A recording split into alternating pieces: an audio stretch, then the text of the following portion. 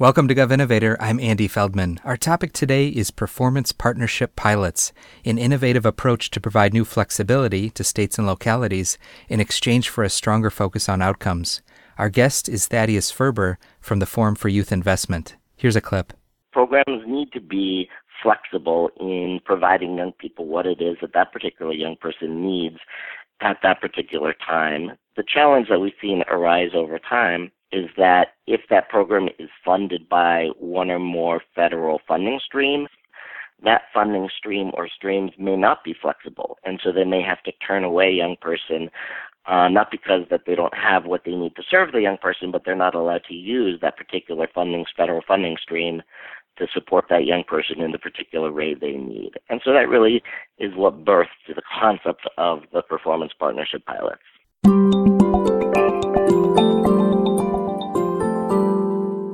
One of the most innovative new approaches in federal policy is known as Performance Partnership Pilots, or P3. In 2014, Congress authorized several federal agencies, including Education, Labor, and HHS, to enter into 10 performance partnership agreements with states, regions, localities, and tribal communities. These agreements allow these jurisdictions to have additional flexibility in using their discretionary funds across multiple federal programs in exchange for a commitment to achieve significant improvements for disconnected youth, meaning youth who are not in school and not working. The P3 concept, however, could be applied to many other social policy areas. To learn more, we're joined by Thaddeus Ferber, a vice president at the Forum for Youth Investment, an organization that advocated for and helped bring about the P3 authorization. Thaddeus, welcome. Well, thank you, Andy. It's great to be here and to talk about one of my favorite topics. So, Thaddeus, I just mentioned in the introduction, P3 allows for greater flexibility in exchange for greater accountability around outcomes. Start us off with the flexibility side.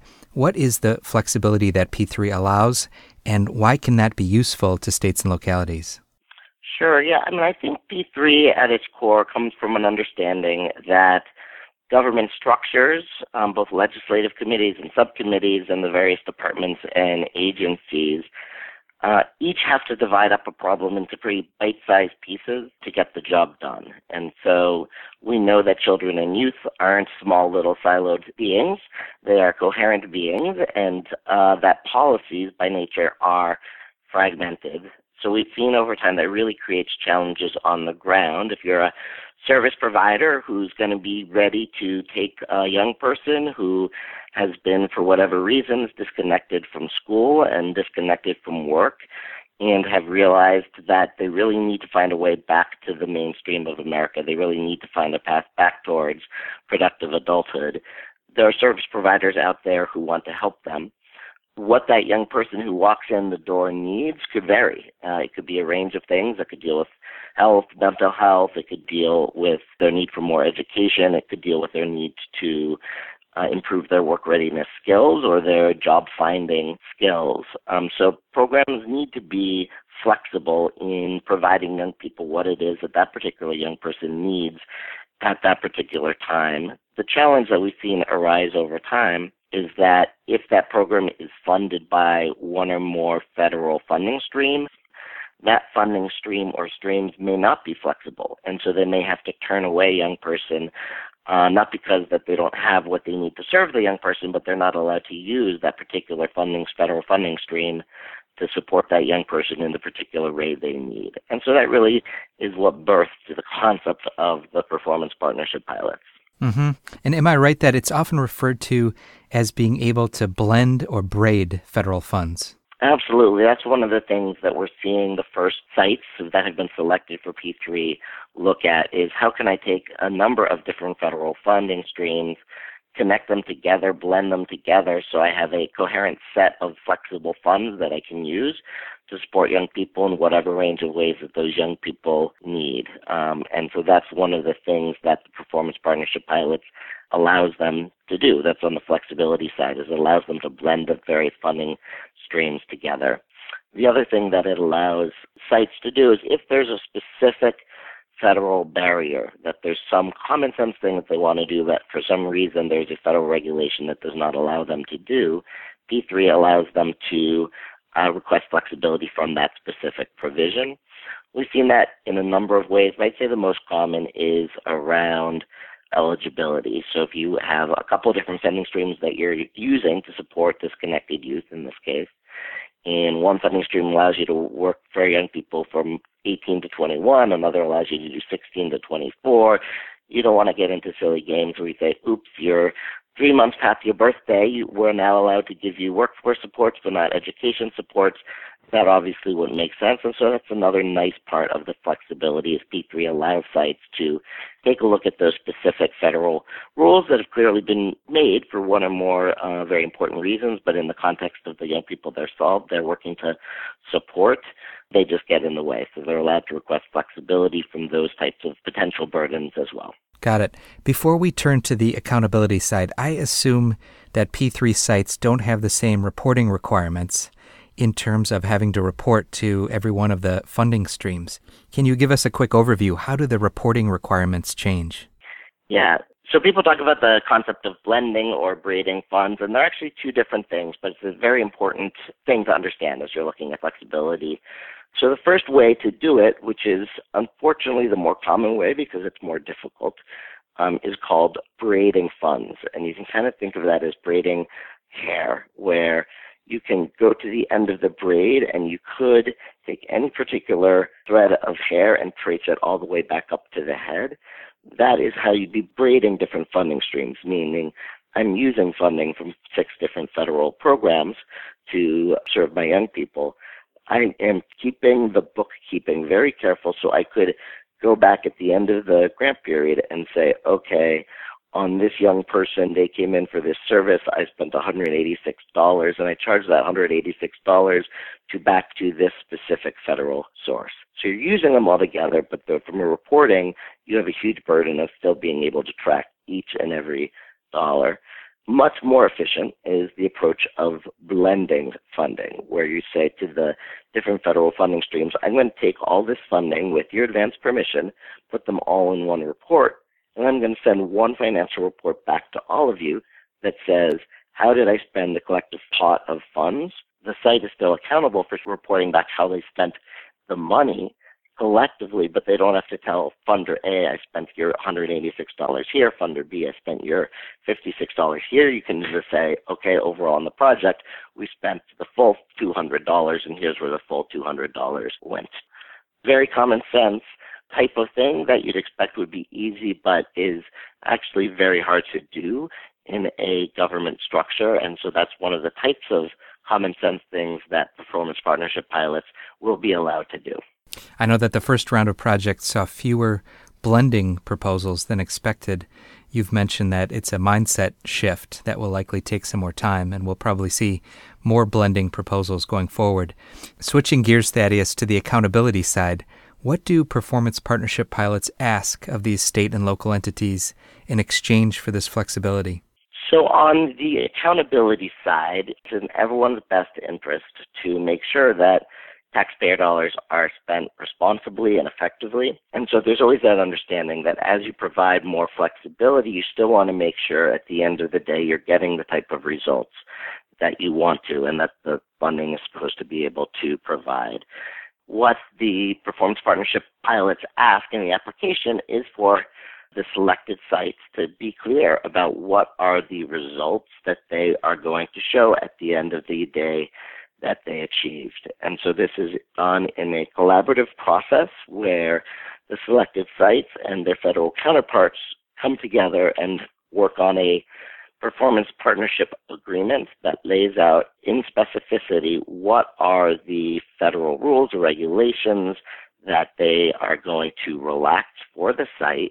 And then the site is very clear about, and at the end of the day, here's the results for disconnected youth that we are going to be held accountable for achieving. And so in some ways, it's similar to other mechanisms that I know you've discussed on this podcast, like Pay for Success, where you are giving some more flexibility in how people use the money in exchange for more accountability for the results that they get at the end of the day. And Thaddeus, can you give us a quick overview of one of the projects and tell us how they're using the flexibility? Sure, and there's a good range of them. So I'll just give 2 examples. In Chicago, they've been looking at what people call these days a two-generation strategy. How do you work to support children and their parents together? Most programs are designed just to help children or to support adults, but very few are actually crafted in a way that you're serving them as a family unit, serving both the adults and the children together. In Chicago, they started looking at the Head Start program where they're serving low-income children, and they were also looking at the programs that existed for young parents. And they said, you know what, there's actually a real opportunity here to blend the two together and to find young parents, I think in this case all were young women, who were struggling, weren't employed, wanted a chance to provide better for their children, and match that with Head Start centers that were supporting young children but needed to find a good, competent, culturally relevant adults to work with the young children. And so they brought the two together, and they took funding and efforts that were supporting young moms, combined that with the Head Start program, and made an integrated program where they would be helping the young parents who would be then hired as Head Start staff to work with the young children. Then if you kind of go up higher at a systems level of how do we integrate big systems together, Los Angeles took that up as their P3 at a very high level. They really looked at, we've got our youth workforce development system over here, and we have our education system over there. What do we do for young people who are, in this case, generally 14 to 21? In LA, they focused on starting at age 16. What do you do for young people who've exited school without a credential and are trying to find their way back to a successful adulthood, recognizing that sometimes that path would be back into education, often through alternative schools if the original type of schools did not work for the young person, or back to a job. So they look at these young people coming in off the street saying, I want help reconnecting. How do we have one system that can help them go in whichever direction makes the most sense for them? And so in Los Angeles, they have a series of re-engagement centers that you will find staff that are hired both by the employment training dollars as well as staff hired by education dollars, all working together in a cohesive program that a young person can walk into and get whichever type of support that they need. In terms of some of the emerging lessons from performance partnership pilots already, am I right that some localities that have been involved in this initiative realized that they had more flexibility than they thought, even without PPPs? In other words, part of the performance partnership pilot process, the value of the process, was myth-busting. Federal agencies saying to states and localities, you have more flexibility within existing law than you might think to bridge some of these silos. Yes, so in general, we find there's two types of barriers, both of which have the exact same effect. So the first type of barriers are the mythical barriers, where there's just not enough clarity and there's not good enough lines of communication between the local, state, and federal lines, so that there may be some flexibility that people did not know they had that has not been communicated in a right way. The other type of barrier are the ones that there is some statutory, administrative, or regulatory rule that actually does forbid people from taking that action. I think it's important for people to understand this all comes into a governmental context that is very risk-adverse, that you rarely get rewarded for thinking out of the box, but you are in big trouble if you do anything that accidentally triggers or intentionally triggers an audit. And so we have found through, not only through P3, but through other programs, that part of the value just comes from creating the line of communication between federal, state, and local government. When you can get them all on the phone together and say, okay, here's what we're trying to achieve locally, and let's work with you to figure out what we can do at the state and federal level to allow you to achieve it, that is a huge benefit. And so there's kind of the silent or under-recognized benefit of these types of programs is they create these new lines of communication. And so when you are submitting an application for this type of thing you want to do that crosses lines, that application is in of itself a form of communication with the federal government, who can then come back and say, well, you actually don't need a P3. In that case, just that line of communication and that formalized structure to allow that communication to happen solves a lot of the barriers that way. In general, we estimate that a third of barriers are communication barriers, that you are allowed, if you could finally get the right person on the phone and know who to ask, you would actually find out that they'd give you the answer that, yes, you are allowed to do that. A final question for you, Thaddeus. I assume that this model could be applied to many other areas of social policy. It's really one reason this is such an exciting topic. Is there any reason that you know of that would preclude it from being applied elsewhere, or any reason why it was easier to apply it to disconnected youth?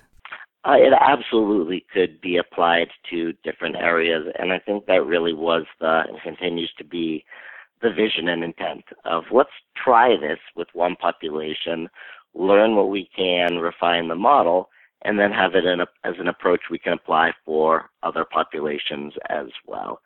The selection of disconnected youth came to for a range of reasons. So the first is that it is a population where the young people have a range of needs. If they don't fit neatly into one box, they'll need a range of mental health or substance abuse issues and education and employment. So it's generally a population when they walk into any given program, you're going to find that there's a range of supports they need. And so that lent itself well to disconnected youth as the performance partnership pilots. It also happened at a time where there has been and continues to be a lot of national attention and interest in this population, both inside the administration and out. So it was a helpful population to go to just because there's a lot of action and thinking and activity underway. But the idea of the performance partnership pilot came first, and then applying it to disconnected youth came second. So there's absolutely the expectation and understanding that as this model gets refined over time, it can and should be used for other populations as well. Thaddeus, thank you very much for giving us a really useful Performance Partnership Pilots 101. It was a real pleasure. Thanks for having me, Andy.